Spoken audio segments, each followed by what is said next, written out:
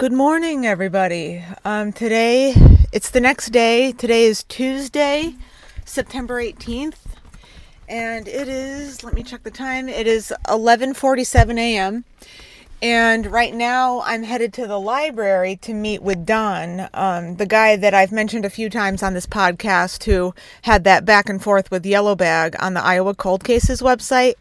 You probably heard me mention his name in my meeting last night with Yellow Bag, Ron, and Mark. So Don is the person I'm going to meet with today, and we're going to go to the library, and he's going to show me some of the microfilm on the Johnny Gosch case. Sarah? Yes. Nice to meet you. Hi. Good to see you. Good to see you. Find your way okay down here? Yeah, I got a little lost. I missed my turn. Yeah, And, there's a lot of, I should have told you to park over there. I totally forgot about it. It was a lot easier. Yeah. All right. This is where it starts. And I'll show you how this works. Depending how you want to, I have it adjusted for my blind eyes. That's good. This is the, it's like a minute way to do it, and this actually is, this goes a lot more. So if you find a point here, then this just kind of adjust it. Okay. But you know that, but that just kind of does that. I did this about 3 years ago. I was realizing like every other day, and I got really far, and I just got I was like, I can't believe this is like the most ridiculous thing. Yeah, it's so like. So what I did was I threw my notes away. I go, I'm done with this, because it's almost like being addicted to something. Yeah. It's like, so I threw my notes away, and I didn't bring them down because of the rain. I don't know how bad it was going to rain when I got out of here. So, but I have a pretty good idea, especially at the beginning. The second time I did this, I got towards the end of this month, September. This is the first day, and it goes. There's a story, whether it's on the front page or the third page, pretty much 8 or 9 days in a row. And then there's a break, about 10 days, until you get to September 22nd. The reason I wrote that down was it's the first time that they quote Noreen. Okay. It's also the first time when the story started coming out. Yeah. Okay. And I don't know how far you're going to get today, but there is and I haven't come across it yet, but you might get to the point, and I might check it out later, where there's the story. I mean, John Sr. talked about how they would go out in the middle of the night because they get a call. Yeah. Well, she had stories like, they would take money to a phone booth, or she would take money to a phone booth. There was one where 2 psychics from 2 different states called her with identical information on where Johnny was buried. It was next to a creek, 2 churches, a silo, and a water tower. She, for some reason, figured it was this spot located next to Living History Farms, which is north of here. It's a historic site. The Pope actually spoke there. Oh. And so John and a bunch of volunteers go out there looking for him, digging and stuff like that. And there was nothing. But it was interesting that Well, was it just people digging? Did they have any like dogs sniff around or like? Well, on that occasion, I don't think so. But initially, and you'll see, and this is what's amazing. I mean, I just picked this up. I haven't picked this up in years. Yeah. Well, first of all, I just want to point a couple things out. Yeah. My friend is a librarian, and she was able to find a copy, so she has one at her house right now. Have you read any of this? I've read a little bit. I read the beginning. I read the introduction by John Zielinski and some of the first chapter. Well, anyway, and this date can't be right either, because she mentions refers to Eugene Martin in this column, and that says 82. And so I don't know what that's all about. Did you go see the Bottoms? You did, yesterday. Such a beautiful tourist site. Gorgeous. Well, that's east of here. That's east of Marquardt and 42nd. Yeah. And where Milhouse had his route on the east side is northeast. Yeah. So it was just interesting with the planes. But I don't know if that means anything. But do you have any questions? This is really high tech. This is a slower one. Okay. So, but this is where it all starts. So I want to ask you something before you get into this. Yeah. Aren't people's accounts of what goes down more accurate the closer you get to the event? Yeah. Or do you think people It You does. mentioned the Mandela effect. Yeah, and it does seem to me that, especially looking back at some of the early reports, that everything does, from the early reports that I've read, seem more straightforward. It's not, this whole case really didn't go completely off the rails, I think, until Paul Bonacci got involved. And that was when? And that was like 89? 89, around that, yeah. Yeah, I agree. I've been thinking, because they stayed married for 11 years. Yeah, this happened. after this, yeah. And I'm thinking that's what it was. Because when I heard the interview, you could just tell in his voice, he was just like... You can just tell that they still have the deep, deep bitterness. I think it's because of that story, though. Yeah. I think it started everything, because I think they were a pretty cohesive unit for a few years after it happened. I mean, they did stuff together. So anyway, it's amazing. It's amazing. And it's incredible that you've got some of these former paper carriers to come out. It's helpful. I don't know. Oh yeah, definitely. Like, Yellow Bag and Chris Burge too. Chris Burge is like, Chris was like, the whole thing was wrong from the beginning. I saw Johnny walk past my house. Yeah, but that's the thing. Now that when you read the first day, there's no eyewitness unless you find something. There's no eyewitness that said that man came out of the bushes. Yeah. Was it possible? Because she says that she went and talked to people that were at the scene. Is it possible she could have led them on? That's what I'm kind of thinking too, because I talked to Mike Seska's brother, his younger brother. That was an interview you did on the podcast, right? Yeah. Yeah, and even he was saying that, he was kind of suggesting, well, it's possible that the police didn't really know where to go. Maybe somebody led my brother to because give Chris that said report. he never was. He and his family were never interviewed by cops, right? Yeah, I think that's what he said. Yeah, and he was always, because he's in contact with the Bozen brothers too, Right. Kevin Bozen, and I've seen some of the emails between Chris and Kevin Bozen, and even Kevin Bozen says, all we saw, my brother Mark and I, we walked up 42nd Street. We saw Johnny standing there about to get his papers.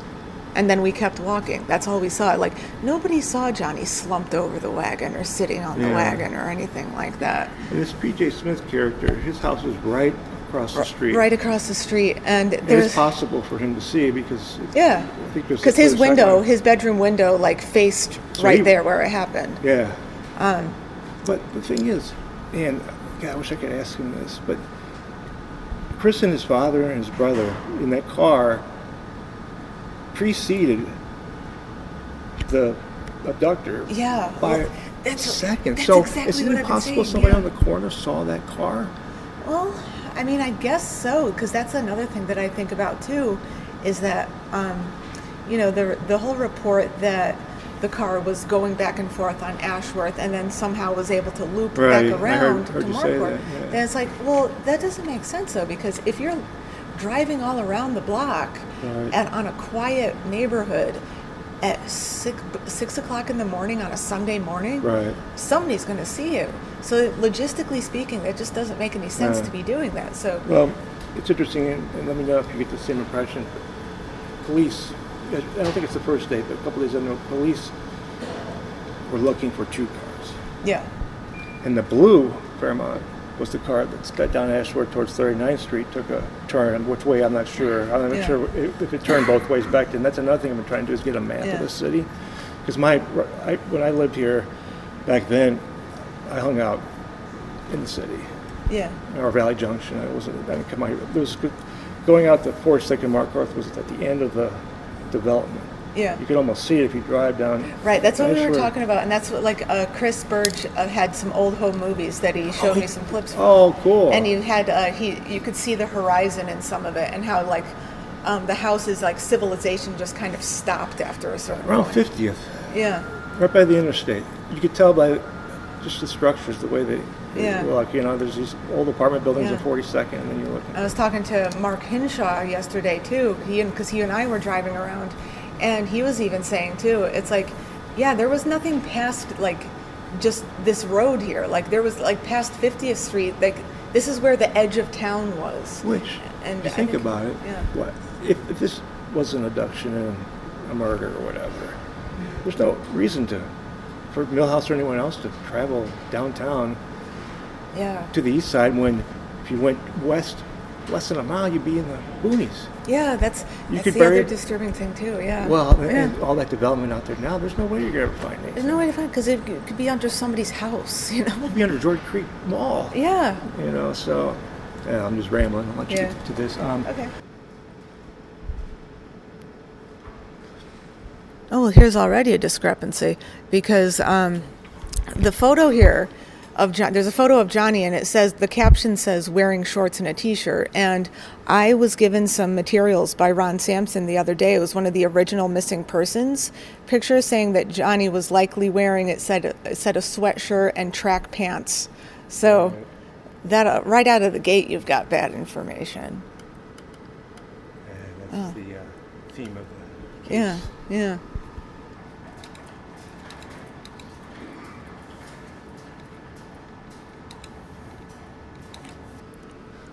Oh, yeah, something that it brings up here. This is another article. Let me just check the date on this. This is, I think, a couple days later. This might be the 7th. Some of Yeah, it's the 7th. Okay, so this one is from 2 days later. And something that's not really commonly known, I realized it when John Sr. told me this. He said that Johnny's bag was missing also. And it says it here. This is the article from September 7th, and it says more than 1,000 volunteers spent the Labor Day holiday tramping across thousands of acres looking for a 12-year-old John Gosch and his newspaper bag, shoes, or clothing. So yesterday, he and I were driving around, and I happened to mention that, and he said, oh, I didn't know that his bag was missing. And then he suggested to me, he told me about a story that happened to him when he was carrying papers one time. He said he was on his bike and he had his newspaper bag around his shoulder and a pack of dogs started chasing after him. And one of the dogs caught up to him and grabbed the bag and pulled it. And it was enough to like choke him out. Like he started to black out.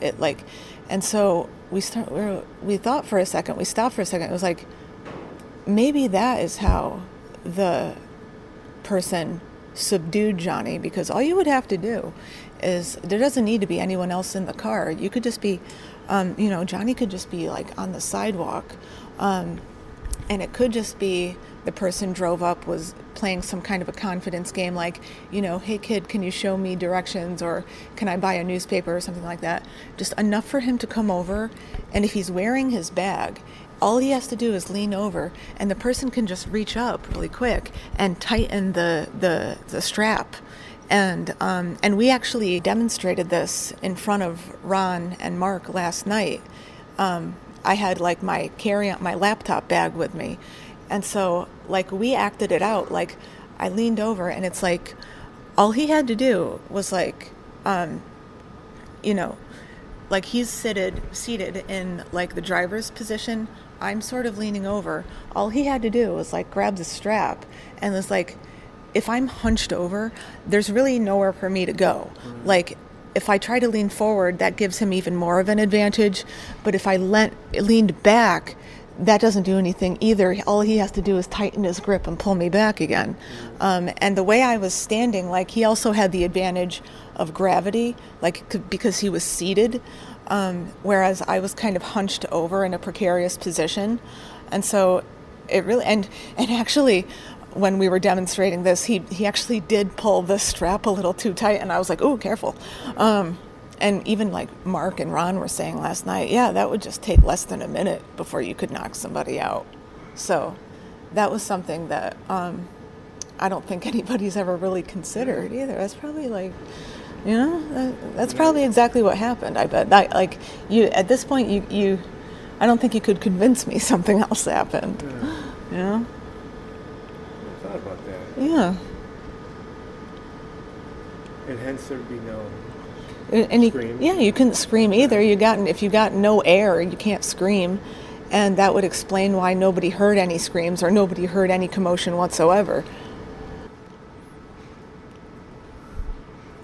Here's the first mention of a two-toned Fairmont. It says a silver late model Ford Fairmont with a wide black stripe. wide black stripe, as in not a light blue Ford Fairmont, as everything else suggests, such as the movie. So.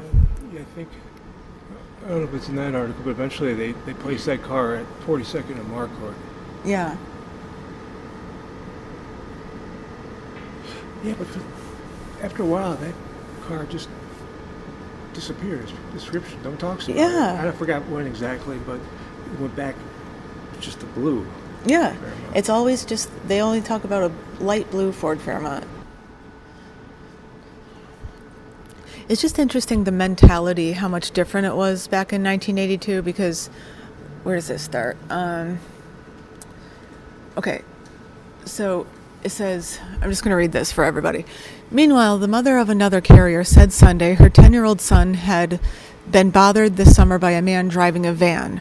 Her son, quote, ignored him and he didn't bother him any further, the mother said. The boy apparently ran across yards to get away from the man.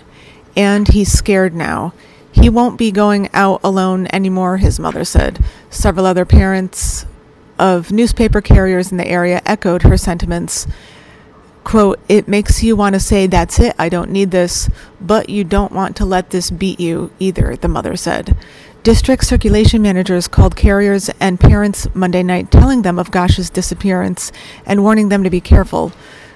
We're telling them to be cautious and don't get in any cars, said Lou Cook, a district manager. If carriers see anything strange, they are told to knock on the door of a customer's home and notify authorities, she said. Quote, I've just never, ever thought anything like this would happen in West Des Moines, said one mother of a newspaper carrier. You'd think those would be the safest hours of the day. I just hope they find him and he's well. And I hope they get whoever apprehended him. I'm worried the longer it goes by. It's just so interesting that it actually has to say, we, like, back then, like, had to tell carriers, don't get into people's cars. You know, the mentality of 1982 versus now. It's like that people had to be told that back then. Yep. Yeah. I'm on September 8th now, and it still clearly says that there were two distinctly different cars. It says that they're looking for a dark blue full-size car with Warren County license plates. That's the first time I've ever heard of any mention of license plates. And a silver late model Ford Fairmont with a wide black stripe on the side. So really, this first article here, and this is just from a few days after he was kidnapped, this is from September 8th. It says they're looking for a dark blue, not light, dark blue, full-sized car with Warren County license plate. They don't identify it as being a Ford Fairmont. And they also say a silver late model Ford Fairmont with a wide black stripe on the side. So that's interesting. So it's almost like over time the two cars merged or something into one idea of a car.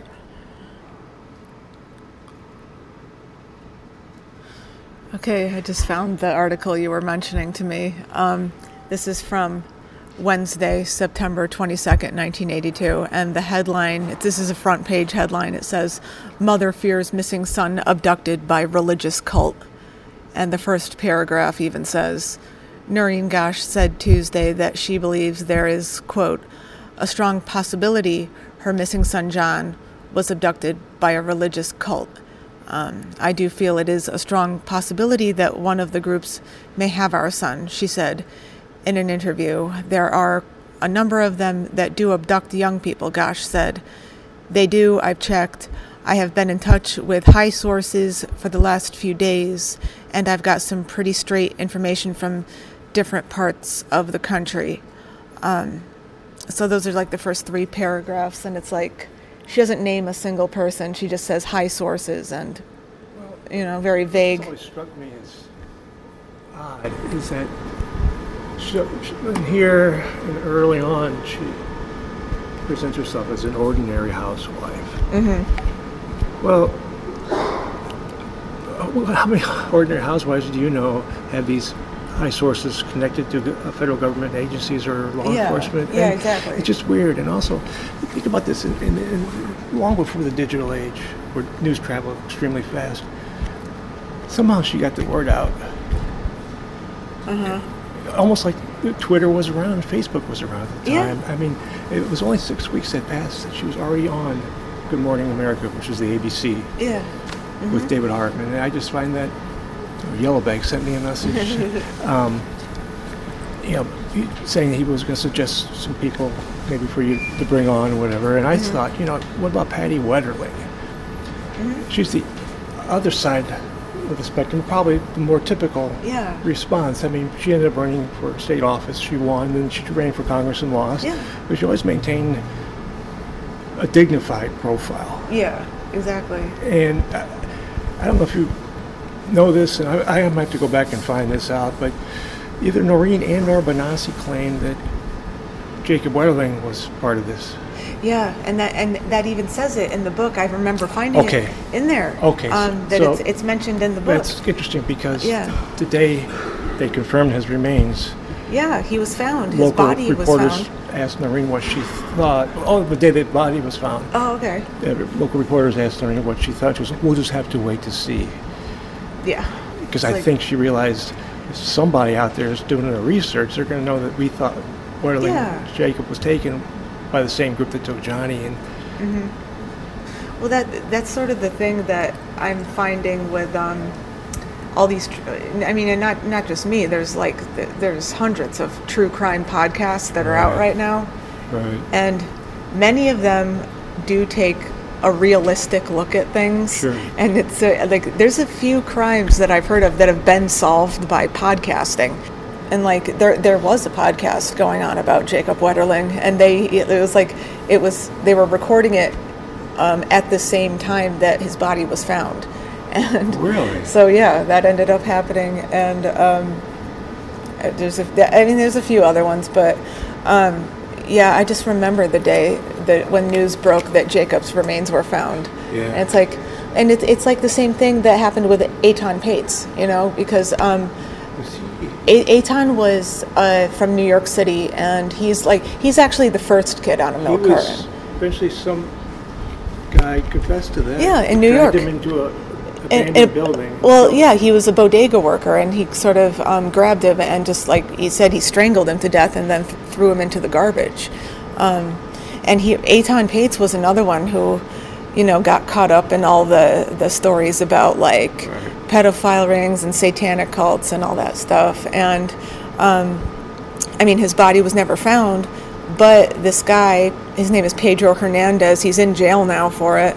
And even one of the reports, I read it on one of my last few episodes, that it's off of Wikipedia. It says that his own sister even admitted they knew what he did from the early 1980s because he confessed it at church.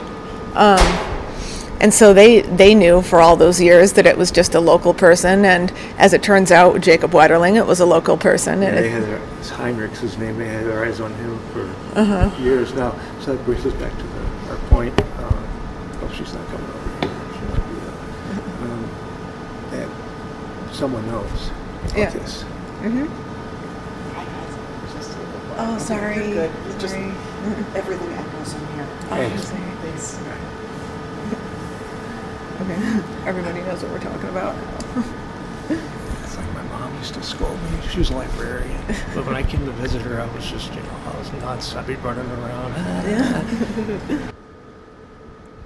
And just reading a couple paragraphs later, it says, Gosch appealed to members of the cult to return her son, who disappeared near his West Des Moines home while delivering the Des Moines Sunday Register on September 5th. I'm begging, really pleading with them to turn him loose. He's only 12. He's not 16 or 17 years old. He's only 12, she said, referring to the fact that John looks older than he is. Just the way that first paragraph that I read is written, Gosch appealed to the members of the cult to return her son. It's almost like people are just accepting the idea already that a cult might have been the case. It's like they're not even really Well, she's in control of the story. Yeah. Right from the start, even though this is not right from the start. Yeah. But it's this is a couple weeks in. So, it's 2 weeks in. Like you said, it's not either you're going to find the remains or someone's going to confess. At this point, it's only one of two things, and that's and it. You're not going to find remains unless someone confesses. Yeah, so really it's only one thing. It's only a confession that can lead to... That's the interesting thing John Sr. said in your first interview. Someone on their deathbed. Someone, yeah, exactly. He's like, you always hope somebody on their deathbed is going to... For what she accused him of doing, it's not just... it's incredible. I just went through a bunch of it real quick. For him to maintain any semblance of composure is incredible. I would go crazy. I think so too. I remember in that first interview with him, I even said, I asked him, I was like, there's a lot of theories floating around about you online. Like, how do you feel about that? And he had the best response. He was just like, oh, let them have their day. Like, anybody who knew me knows better. Did you ever ask him, have you ever thought about filing a slander lawsuit? I didn't ask, but I mean, his answer kind of already said it to me, And it's like, he's just like, oh, let them have their day. Anybody who knew me knew what it was really like. That's all that counts. Yeah. I mean, there's a lot of people who are still kind of on the fence about how they feel about John, but I've only had good interactions with him. I think he's a really good guy, to be totally honest, and I think anybody who says different, I just think they're mistaken. So. Well, it seems to be a mission of a certain group of people to do this because they're still doing it. And so where do they get in these directions?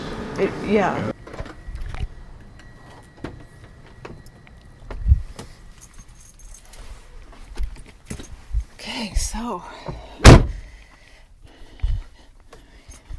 he's a cool guy, Don. That was an interesting read to see just now. September 22nd, 1982, in the Des Moines Register is the first time Noreen is quoted. And really the first thing she's out of the gate already is talking about is religious cults, and the paper didn't even question it. They went right along with it. So if that gives you any indication of one of the many reasons why this story has gone off the rails, that should be it, okay? And I think also Don made a really good point, because I keep talking about Chris is the first person to tell me this, and Yellowbag showing me the area yesterday, and Mark showing me the area the day before, and Don kind of confirmed it today. I mean, this was a pretty undeveloped area back then. It's like, there was a lot of houses in the area where Johnny lived, but once you got past like 50th Street, it was all still undeveloped. Like, it was like an up and coming area. So that being the case, like Don said, you wouldn't necessarily have to drive all the way back to the Bottoms to Wilbur Millhouse's place, because it's not like what it is now. There was no civilization there like there is now, just past 50th Street. You could have easily just buried a dead body anywhere in that region. You didn't have to go far at all. You just go a few streets over. And which leads me to question, well, what if that is the case? That means potentially there is no way to find a body. If he's buried under a house, somebody's house that was developed afterwards, or like a mall or a shopping center or something, because all of that came after. So that's crazy. And it's like we were just talking about a second ago. How I keep talking about there's only two ways this case is going to get solved. A body is going to turn up or somebody's going to confess. Well, really, it's like we just said, that really there's only one way, and that is that somebody has to confess, because somebody's going to have to confess in order for the body to be found.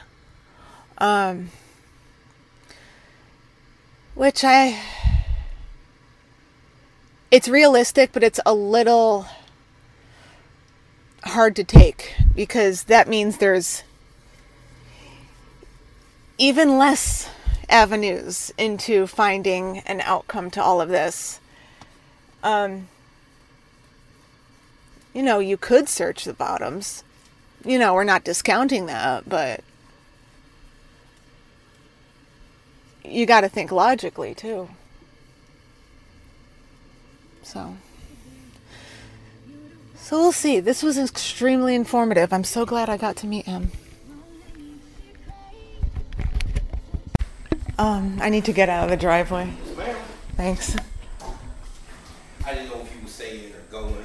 Yeah, I was supposed to leave earlier, but was a little sidetracked, so sorry about that. No problem. I get sidetracked all the time.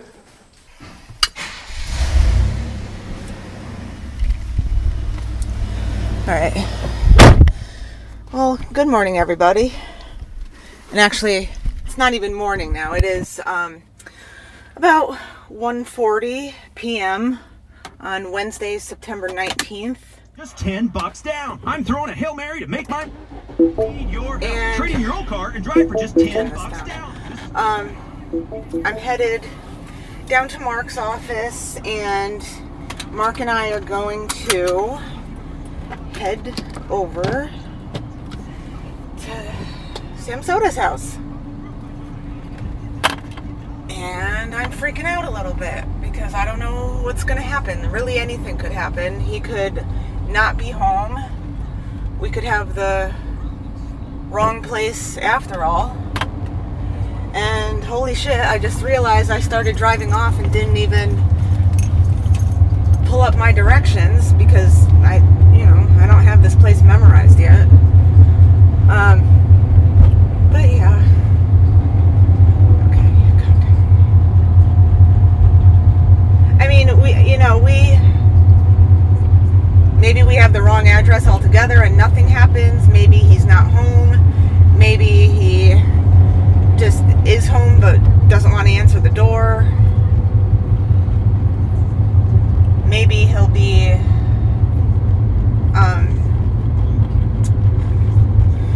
sorry, I can't form words right now. Maybe he'll be sort of guarded. Alright, just need to stop for a second. Put this in. Okay, cool. Or maybe he will totally talk to us. I mean, I don't know what's gonna happen. So we shall see. Fuck did I get myself into? Continue on Cumming Avenue for 1.5 miles.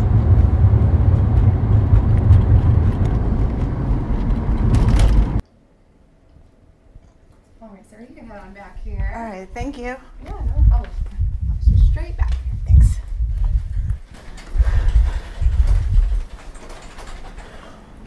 Hi. Hey, Sarah. Hey. How's your trip? Doing good. Doing alright. When do you head back? Tomorrow. Okay. Yeah. Look at this interesting story I pulled up on newspapers.com. I don't know if you've seen this one before.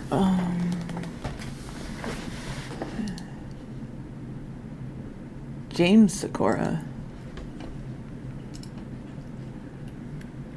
In 1974, James Sikora Yeah. It says here James Sikora. and Frank Sikora. Okay, they're brothers. Okay, James is Frank Sikora's brother, and it says at the top here, James S. Sikora pleaded innocent Monday to a charge of sodomy in connection with an incident in his home early Sunday, officials said.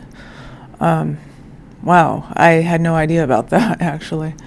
Isn't that crazy? That's crazy. I just went on newspapers.com. I just typed in Sikora to see what came up. And so he's got his brother over. He's got all these little boys over at his house to help him with his paper out. And his older brother is molesting all of them. Mm-hmm. And then this Frank Sikora goes on and becomes a pedophile himself. Yeah. And then... But it's interesting, too, though, because something that was suggested to me a while back was that Sam Soda maybe kind of shook down Frank Sikora and sort of like coerced him into pleading into something or admitting to something. So finding this out right now sort of like makes me think back on that, like, because if it was his brother doing it, was it both of them doing it, or I don't know. I don't know. Then again, here you have all these people involved with the Des Moines Register in 1974, and this article is in the Des Moines Register. Yeah. And despite knowing the backgrounds of these people, not only do they allow Frank Sikora to continue delivering papers for him, Yeah. but then they promote him up to the position of a circulation manager or something. Yeah. Yeah. And that's what is all these characters, Wilbur Millhouse, this gentleman. Yeah. There's so many of these actors that they just apparently enabled and allowed to just...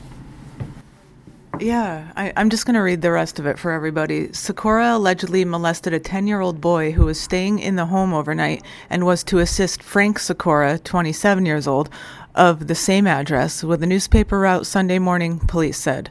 James and Frank Sikora are brothers, police said. The boy said he was awakened and molested about 2:30 a.m. He refused to assist on the newspaper route later in the morning and called his parents, who called police. Police said the boy often stayed in the home overnight to assist the younger Sikora. James Sikora was arrested in the home at 6:26 a.m. Sunday. Police said he was being held Monday in the city jail in lieu of $1,000 bond, pending a July 29th hearing, officials said. And the date on this article is July 1st, 1974, all the way back to then. So that's kind of like, that's just insane. I'd never seen this before. And I didn't even know he had a brother, or that he had a brother doing stuff like that. What's remarkable about it is now it places this pedophile ring all the way back to 1974. Yeah. So this isn't something that was new or novel to the area in 1982. This was something that had been going on within the Des Moines Register employees. This was going on for a while. For a long time. And it continued. We know we have a start date of at least 1974, and we know it continued all the way up to like 86 or 87. Yeah. So I thought that was interesting. Yeah, that blows my mind. I had no idea that, for one, Frank Sikora even had a brother, or that this had happened.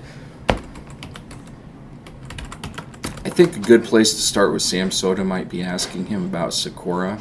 Okay. Because I think that would be a non-invasive way to open the door and to stroke his ego and just say, you know, we understand that you were one of the pioneers and at the forefront of taking down these pedophiles.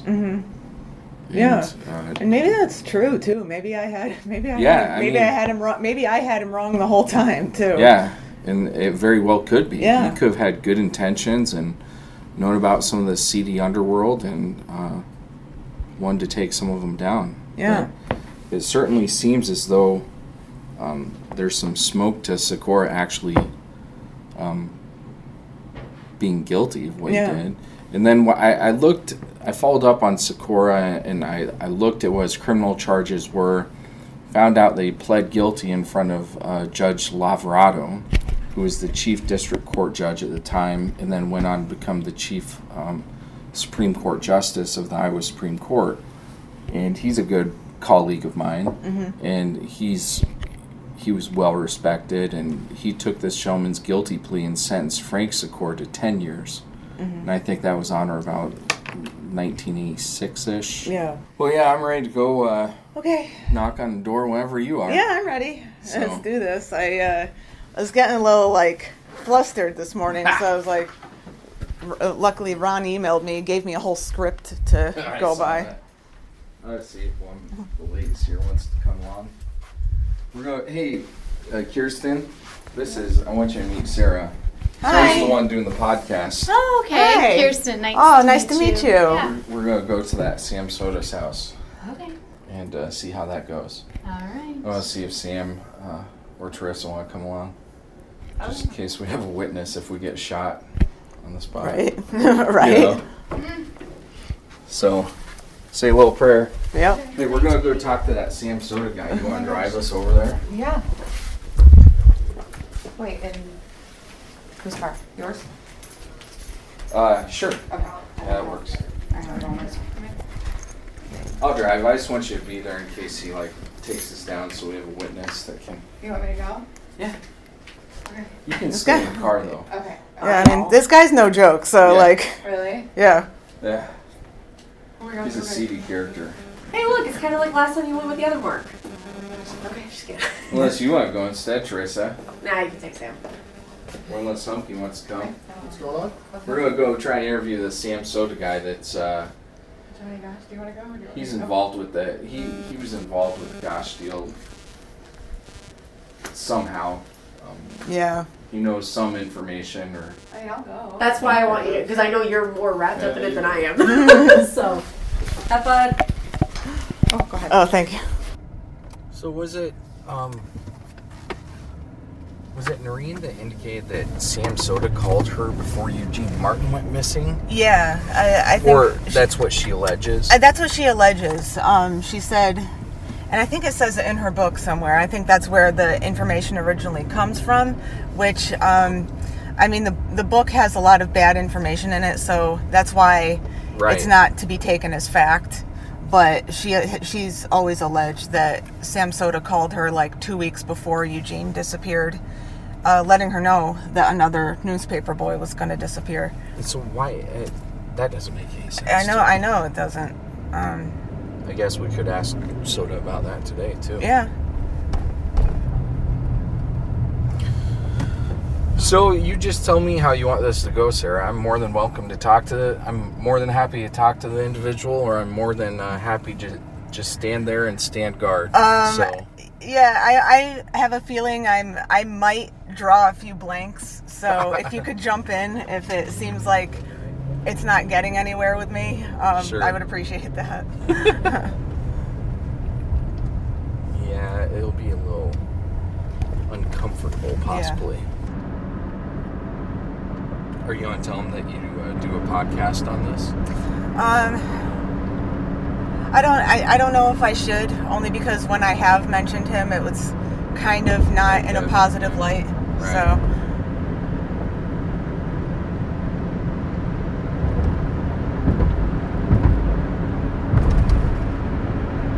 And that's the other thing I kind of wonder about too. Like, I don't really expect him to be up on technology or anything like that, but I mean, what if he's already heard about the podcast? Right. So.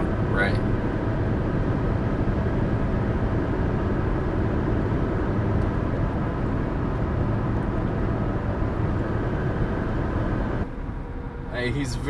He very well could be the kind of guy that answers the door with the damn gun. Yeah.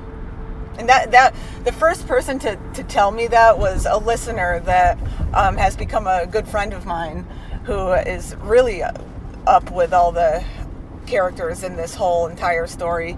And he was the first person to say to me, like, you know, you got to be careful going there. I wouldn't go alone, because he could be the kind of guy who answers his front door with a shotgun. So, yeah. All right, a man should probably park on this side of the street. Well, Yeah, here we are. Here's his vehicle. He's 76, so... Nice house. Looks like he gets around in a wheelchair. Yeah. Yeah. All right, let me look at my script one more time. Sorry. Oh, they have a Holy gate shit. that says place package between house and steps. Okay, let's read this again real quick. I'm not going to remember this, what I'm supposed to say. Well, I can talk to him too. I don't. Okay, yeah. Charger in here, Mark. Yeah. Good luck to you guys. Okay, let's do it, I Can't be guess. too scripted. You have to be somewhat relaxed. Yeah, I'm not going to, I can't stand there and read my phone. Yeah. So that's...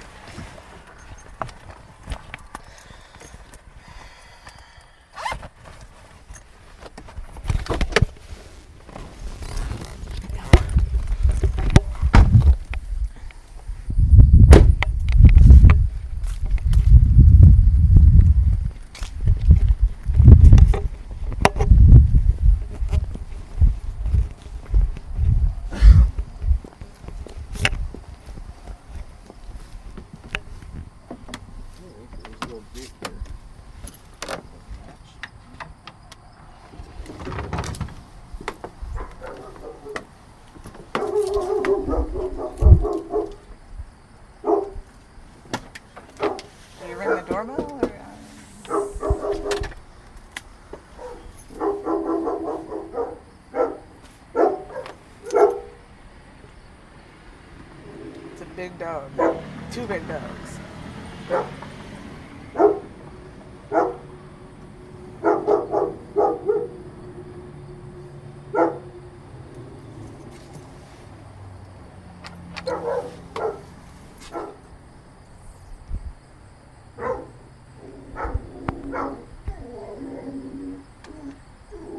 May not be home. Yeah.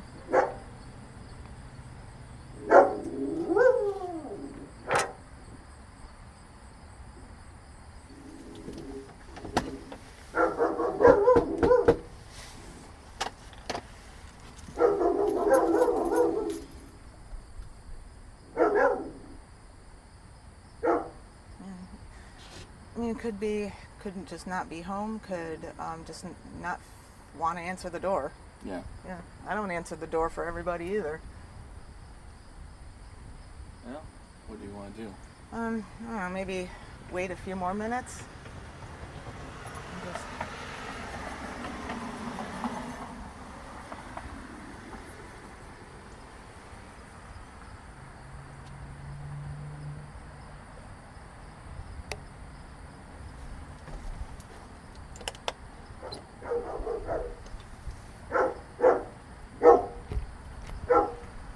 Trying to see if I can see inside. All I see are the dogs, though. Well, Ron and I can always come back too. Okay, maybe. You know. Yeah, because if he's not going to answer the door, I guess, or if he's not here, I guess there's not a whole lot else we can do then. Yeah. Oh, is there someone here? Oh, okay. Hello. Yeah. Are you Sam? Yeah. Hey, Sam. Hi, Sam. I'm Mark Hinshaw. How are you? I'm good. Hey, we're writing a book on the Johnny Gosch case, and we came across your name as taking down a Frank Sikora. Do you have any recollection of that? Frank Sikora. He was one of the guys at the register that was one of the pedophiles. Oh, he had nothing to do with Gosh. Yeah. Did we just wanted to know sort of how that played out with you, and how that. Do you have a minute that we could? with? We're writing a book on the Yeah. Johnny Gosch case. So Noreen wrote a book. what? Noreen wrote a book. Oh, I know. Yeah. We're just writing an independent book. Yeah, we're doing it from an outsider's, like a third-party perspective. I was so. interviewed by one of the major networks, Uh-huh. and they interviewed me for 3 hours, Oh, really? Oh, my goodness. and they never aired it Really? Really? because I guess they didn't like what I had to say. Really? Do you want to share it with us? Because we'll listen. It's a dead issue. No. Yeah? And Noreen Gosch is, it was a bad time back then. Oh, yeah. Right. Oh, yeah, definitely. There were a lot of bad actors in town. And I worked but I worked with the Gosches for months. Yeah. I even went undercover into the federal prison Wow. to speak to somebody who contacted Gosches. Oh, okay. It was a big story, and it was going to lead to Johnny and everything. and it just fell flat. Well, then I called my friend. I had a friend in California, a former Marine buddy of mine, who happened to be in LA Police Department. And the addresses that the convict gave were all false. False. Oh, okay. So how did you get involved with that, getting that Sikora to prison for 10 years? That's something else. You know, the registering trooper tried to hang me. If you go back, they were after me from day one because I spoke openly. Because it seemed People like didn't know pedophile. They didn't know I knew a lot of policemen. I acted different. I looked different back then. You know, I had a lot of friends who were policemen, and I went to the Des Moines Police Department, and I said, "Man, just shits and giggles. What's a pedophile?" They had no idea. They didn't know what a pedophile was. You didn't hear the word pedophile. It's hard for you to grasp that, but you didn't hear the word pedophile. Yeah. I'll tell you what you do. go down, go around the side here, go to the side of the house, and there's a gate. Give me a minute to Sure. the Okay. dogs in, Sure. and there's chairs out there and we can sit. Great. Awesome. That would be fantastic. Thank Thank you. All right. My initial impression is that Sam's a pretty good guy. Yeah, I'm kind of surprised. I think I mean, I hope I'm not speaking too soon. He is having us go to the back of the house, for God's sake, so.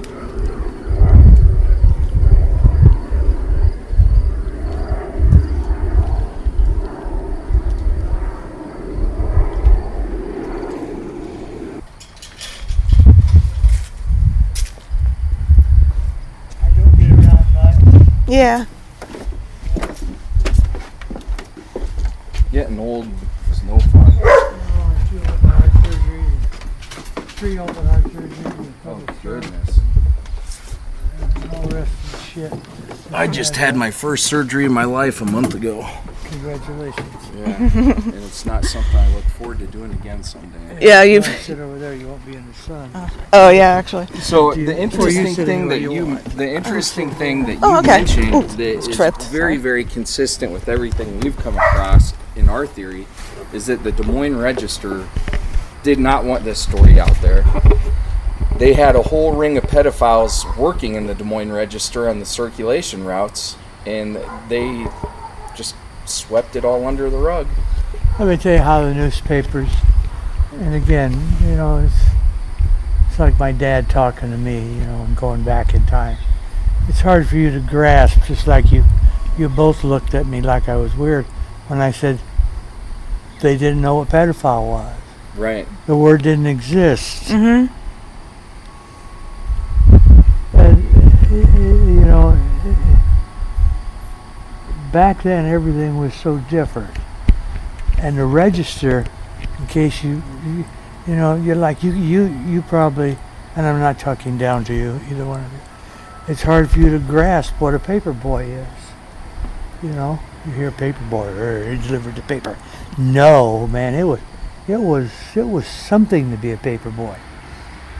And a paper boy, they folded the papers in a certain way, and from the streets, they would toss them up on porches.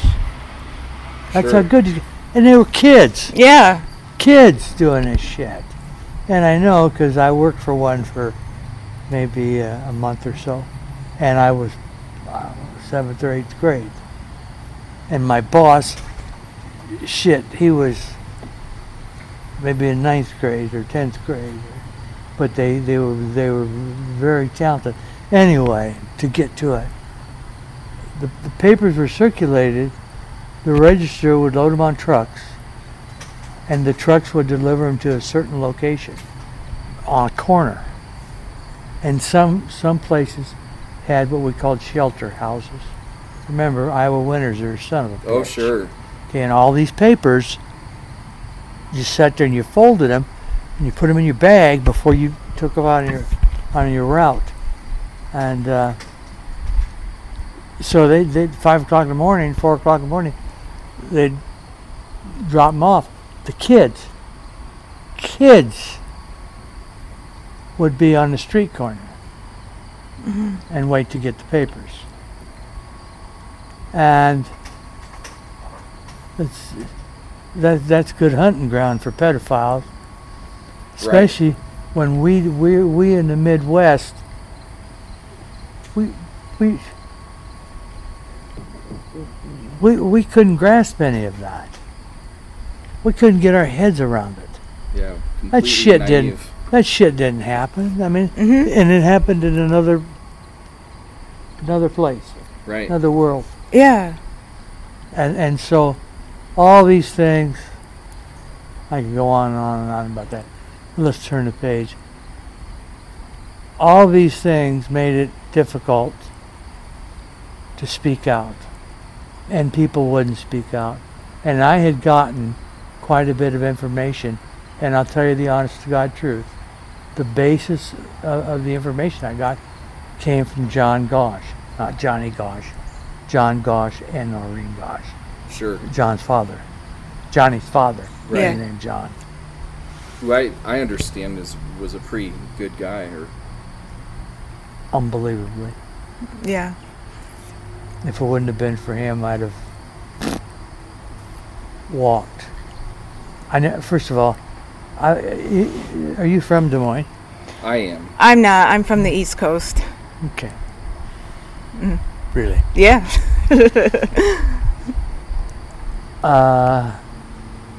That's okay. You don't have to apologize. Okay. I don't know if it helps, but I was in the Marine Corps. And I was a Marine Corps recruiter in Buffalo, New York. Oh. That's okay. awfully cold up there. It gets, yeah. No shit. I thought Iowa was bad.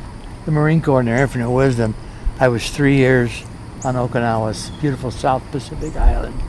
My next duty station is Buffalo, New York. God. But anyway. Who'd you piss off for that? I don't know. Somebody. But anyway, John was an excellent guy. Noreen, did you hear the story about her in the FBI? No, her in the FBI? I don't think so. They didn't get along. Okay. She threw a hot cup of coffee at an FBI agent. I think I heard that once. I heard that on a video I watched one time. Trust me, it's true. Okay. Okay. Now, I don't blame her.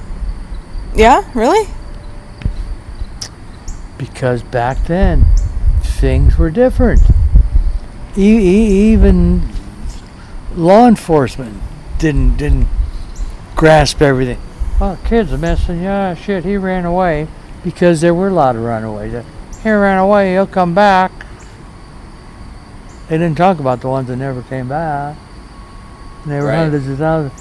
They didn't talk about NAMBLA. You know NAMBLA? Yeah, I've heard of them. They didn't talk about NAMBLA. They didn't talk about, you know NAMBLA? No. You know what it is? Is it the pedophile? North American Man-Boy Love Association. Oh, yeah. Yeah, they openly advocate sex before it's too late or something. Mm-hmm. You know, you're pulling shit out of my mind from 100 years ago. Right. But anyway, I get going. I get off subject. But you were sort of, from our research, you were sort of at the forefront of. I was. Of trying to bring, sort of educate the public and the police and some of the agencies about what really was going on. I asked you if you were from Des Moines. You know the big rusty building downtown? Which one? Oh, yeah, the Ruan. Yeah. Yeah. You know John Ruan? No. I do. Personally. Okay. I didn't. But when I became an investigator, I built my business. I was very well known all over the United States as an investigator. Mm-hmm. I had write-ups in newspapers. I throw that shit away. Mm-hmm. But I was very, so when I spoke, it meant something. And I was smart too. And I had learned enough. After I got contacted, Degashis called me. And we had a meeting. And after I talked to him, I said, you know, this is how this has got to go down. So I called the mayor, who was Pete Cavarro at the time. I got an appointment with him. I called John Ruan with him and Larry Miller. Larry Miller was actually the president of Ruan Corporation. Okay.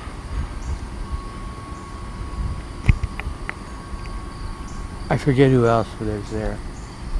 They're dead now, but they're big people. And I sat down and I said, this is what's going on. And I'm going to bring it out. And we can start with the fucking register. You know, they put these papers out for these kids, because that's what Johnny was. Johnny was out there getting paper. Mm-hmm. And thank God for Noreen. Pain in the ass that she was. Thank God for her. Yeah. Because she lit the candle, it wouldn't go out. But then she gets crazy. Like, she accused me of having something to do with the abduction of Johnny. Yeah, right. And I just let it blow over. Yeah, it seems like as the years went by and the pressure and the stress of having that situation just sort of caused And her I to, forgive her right. for that. And that's what I tell people. I can't say anything bad about her.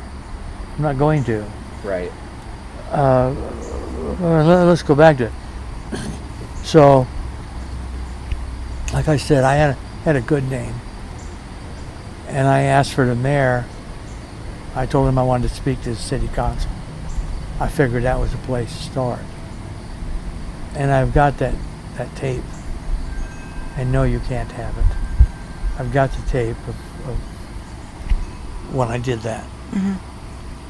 And I was also smart enough to make contact with Channel 8, just Channel 8.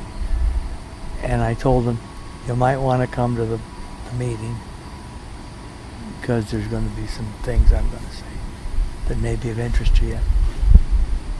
I went after the Register. I was a very good public speaker.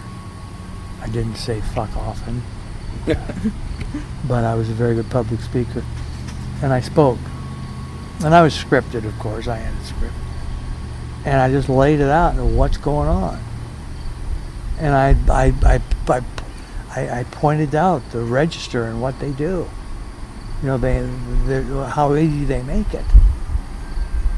Shit, the next morning, front page. May not mean much to you guys, but the front page of the newspaper, when the newspaper was a deal, that's something. They hammered me. Oh, they called me everything. Really? Oh, Jesus Christ, yeah. The Register did. The Register. Was that Santiago back at the time? Santiago, he worked for the Register, okay? But he was a two-faced little son of a bitch. Yeah, he was. Yeah. Yeah. He just, that was him.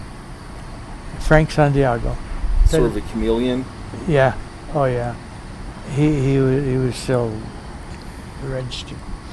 Anyway, that was the starting of it, and my office was flooded with calls. And shit, I was a busy investigator. I wasn't here that much. And just so you know, I did things like I've got letters from John Ruan of the things I did, and I would recover stolen vehicles, catch embezzlers. I didn't watch wives screw around shit.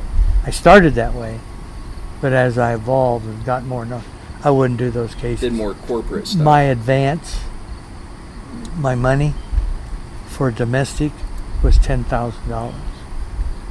And I'd get about 3 or 4 a year. And I'd try and talk people out of it. Right. You didn't need it. It's a non-contested state. Right. You just want to find out who your husband's screwing. You know? Right. So you, but anyway, back to the gosh. So what I did, I got all these calls.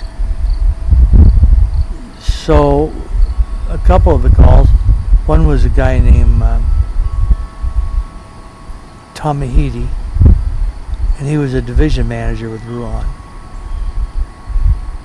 And he wanted to know what Ruan Corporation could do. And I told him, you know, right now I don't know, just contact the Register. And then I got a call from a woman, Susan was her first name. She was the president of the PTA. And I got a call from other people. And these people wanted to do things. And so I got together and we formed an organization called SCARED. SCARED was well known. SCARED is an acronym. Stolen children are reported daily. That was SCARED. And I gave talks. And Lincoln Auditorium, I filled it. There are people standing outside. All over I'd give talks. The small communities, Greenfield, Winterset, all them. I'd fill the gymnasiums. to get the awareness out of, hey, this is what's really going on, and it's in your backyard. Yeah, and people would call me. And remember this. I swear to you, I'll take a polygraph. I never took a penny. I financed it all. All. I had volunteers, yeah. You know, a lot of good people helped out with those. But I had one organization, and I can't remember the name, but contacted me from Lincoln, Nebraska. They heard about it. And they wanted me to speak. I was kind of the Midwest expert. And as luck, I got to back up now. I had a lot of contacts back then. And as luck would have it, I had a friend on the Minneapolis Police Department who had a friend within the department. And they had raided some child porn places. I'd never seen any of this stuff. This stuff is sickening. And I think that's why people wanted me to speak, because I didn't hold back. I let him have it. In my talk, I think there were 4 of those slides, top type of pictures. Mm-hmm. But anyway, they flew me to Lincoln, Nebraska, just to speak. And you ask about Frank, what's his name? Sikora. That's an interesting story. You know, I'm giving these talks and I'm doing things, trying to make people aware. And then I wish I had some of the volunteers sitting here. It worked on me. It got heavy for me to carry. Talking about it all the time. Right. It was sickening. It was disgusting. Vile. It was everything horrible you can think of. And I remember the last talk I gave, I think, was in Adel. And one of my volunteers, Christine Kirkman, had to literally walk me to the stage because I wasn't going to do it. And that was my last one. But I kept getting hammered by the register. Well, I don't remember how I got the lead or the contact for this Frank. But I wasn't stupid.